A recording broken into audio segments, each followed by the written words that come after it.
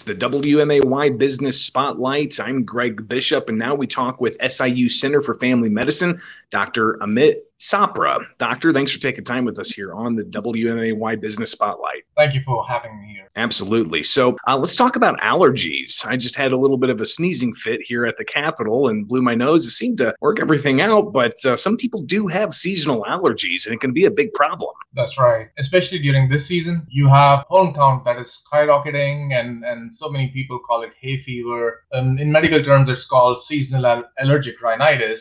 Grasses like ragweed, they are one of the most common causes for seasonal allergies. Other common sources are weed pollen like sagebrush, pigweed, tumbleweed. Certain species of trees such as birch, cedar, and oak, they also produce really highly allergenic pollen. So these are the months we really see a lot of patients suffering from these problems. For your patients that do come in, are there some telltale signs that they should look out for to indicate if they do have seasonal allergies, or if it's just something like, I had a little bit of a sneezing fit not long ago. I typically don't have any kind of allergies, but how do your patients know if indeed they might have seasonal allergies? So seasonal allergies, they present with recurrent bouts of sneezing and runny and stuffy nose. They would have itchy nose, eyes, and ears, sometimes red watery eyes, and sometimes even hives or itchy skin. They can have swelling around the eyes, and this especially happens when the pollen count is high, and which means that's probably one of the most common causes of seasonal allergies.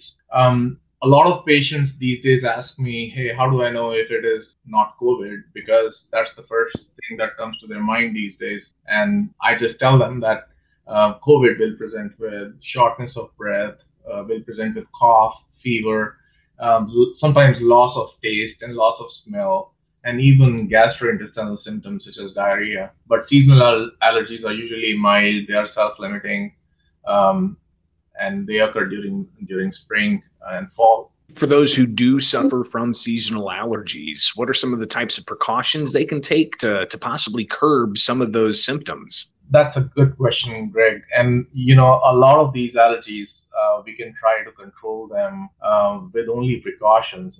You cannot change somebody's tendency to have seasonal allergies, but you can limit the exposure to the inciting agent that causes flare-ups. So one of the main things that I tell patients is you limit your outdoor activities when the pollen counts are high. So the next question is, how do we know the pollen count is high? There are so many online sources and apps that patients can use to know whether the pollen count is high on that particular day.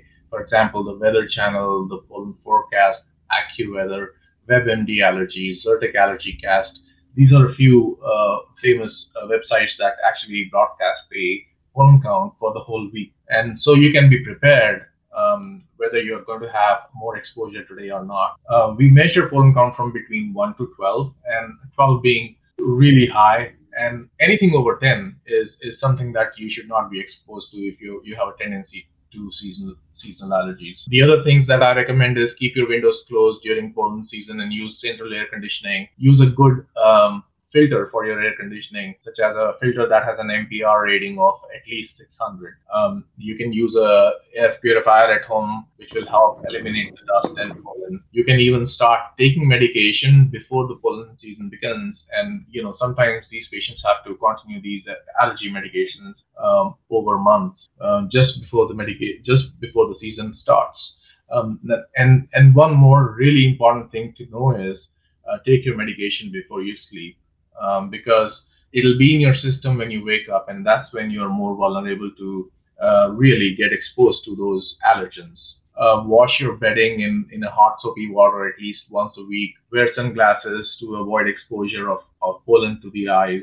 Limit close contact with pets that spend a lot of time outdoors. Dry your clothes in a dryer, and simple things like bathe and shampoo your hair daily so the pollen load is decreased from the body. And there is another thing that we completely ignore sometimes.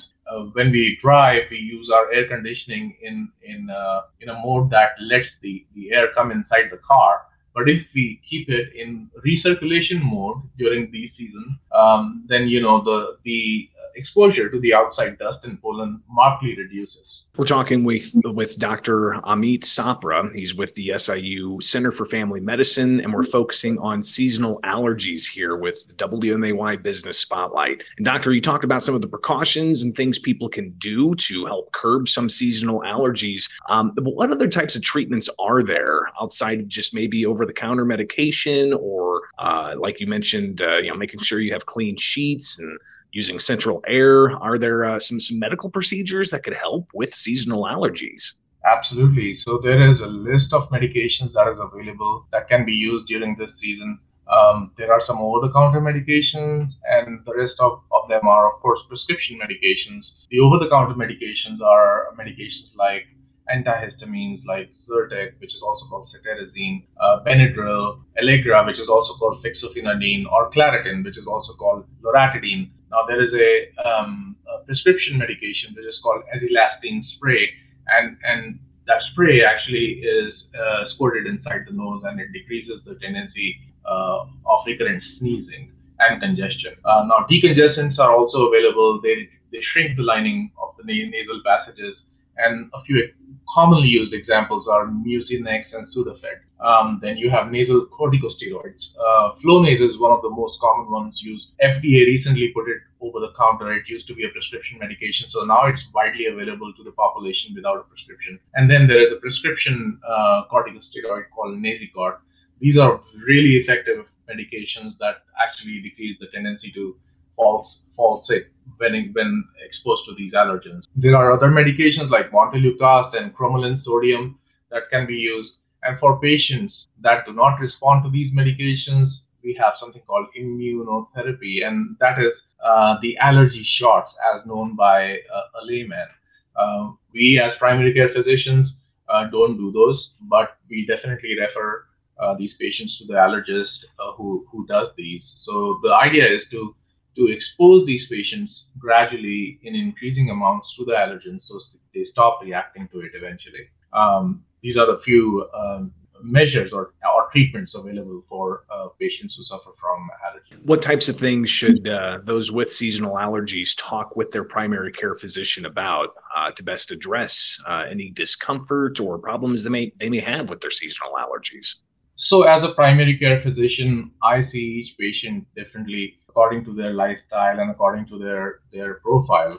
Some of these patients have a really high physically demanding work, and you cannot prescribe medications that will make them fall asleep, like Benadryl or chlorpheniramine maleate. That's one of the medications that's out there for allergies too, but they make you so groggy. So we need to pick medications that will keep them alert and at the same time do not give them the therapeutic benefit that we are trying to achieve.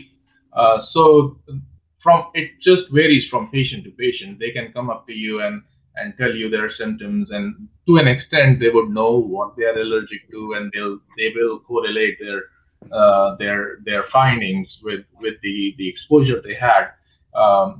But sometimes we just don't know, and we really gotta start to find out. And that's when the allergist comes into picture. We also order allergy panel, which really is measuring IgE antibodies to all the common allergens. So we get a list of things that the patient can be allergic to, and depending on the allergy panel, we can really specifically advise them what to stay away from. Dr. Amit Sapra with SIU Center for Family Medicine here talking about seasonal allergies, and hopefully we're able to inform a lot of people about how they can address those problems with their primary care physician and beyond. Doctor, thank you so much for taking time with us here on the WMAY Business Spotlight. Thank you, Greg. I really appreciate you having me here.